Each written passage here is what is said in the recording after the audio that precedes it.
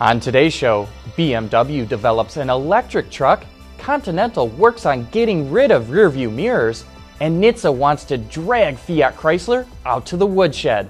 All that and more coming right up on Autoline Daily.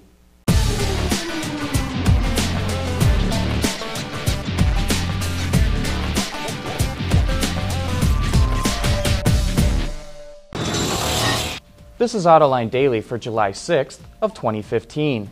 And it's great to be back after the Autoline crew took a week off for a summer break. Now the news. NHTSA is fed up with the way that Fiat Chrysler is dragging its heels on recalling defective cars.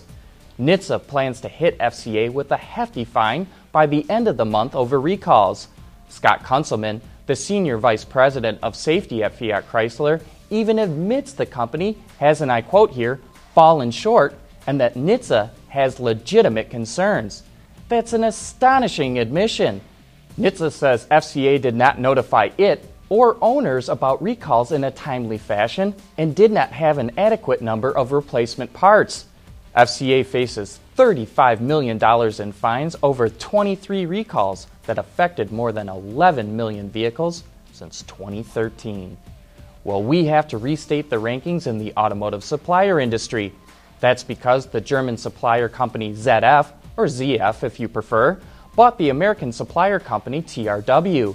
The new company, called ZF TRW, rocketed up the list to become the third largest supplier in the world, with sales of $33 billion and 134,000 employees.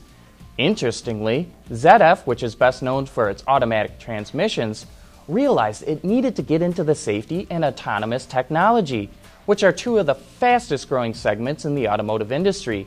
And it's astonishing to see how fast the two companies are already integrating their technology. We'll be showing you some of that technology later this week. We'll be back with more news right after this. Autoline Daily is brought to you by Bridgestone Tires, your journey, our passion. Dow Automotive Systems, breakthrough technologies for lightweight vehicles. And by Hyundai. Learn more at Hyundai.com. Typically, someone following behind a motorcycle has no idea whether it's coming to a nice, soft stop or braking hard. But BMW's come out with a new dynamic brake light that will help make drivers more aware. It works in two stages. In the first stage, the brake light will start to flash when a rider brakes hard at speeds above 50 kilometers an hour or just over 30 miles per hour.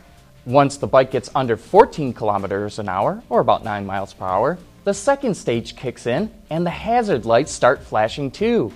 I'm not sure if drivers will know what the heck the lights mean, but at least it will grab their attention. The brake light will be available on some 2016 model year bikes and is currently limited to areas around the European Union. Speaking of BMW, it's heavily invested in electric passenger cars, but now it's the first car maker in Europe to use a 40-ton electric truck to transport parts and components on public roads. The automaker teamed up with the Schurm Group to create the truck, which is a modified vehicle from the Dutch manufacturer Terberg. It will transport components like shock absorbers, springs, and steering systems to BMW's plant in Munich. The truck's battery takes 3 to 4 hours to charge, and it can travel up to 100 kilometers, or about 62 miles, on a full battery. BMW says compared to a diesel-powered truck, its truck will save 11.8 tons of CO2 annually. Jaguar has come up with some creative ways to introduce new vehicles recently. So rather than pull the wraps off its new crossover, the F-Pace, at an auto show, the automaker took to the streets for the Tour de France. It helped support the Team Sky Riders on stage 1 of the race, the first time a decamouflage version of the car had been seen. Sort of. The F-Pace was still covered in a special wrap, but it did show off more of the design features slated for the production car, which will be fully unveiled later this year. Coming up next, if Continental has its way, you'll never have to adjust your rearview mirrors ever again. Why Sonata? Let's see. It has a turbocharged engine, a panoramic sunroof, 32 miles per gallon highway. Oh, did I mention the turbo? You don't want to forget the turbo. It has turbo. The Sonata from Hyundai. Automotive designers have dreamed for decades of getting rid of the outside rearview mirrors on cars. Those mirrors cause a noticeable amount of aerodynamic drag and wind noise, and removing them gives the car a cleaner look. That's why the supplier company Continental developed a prototype system that replaces the rearview mirrors with a camera system.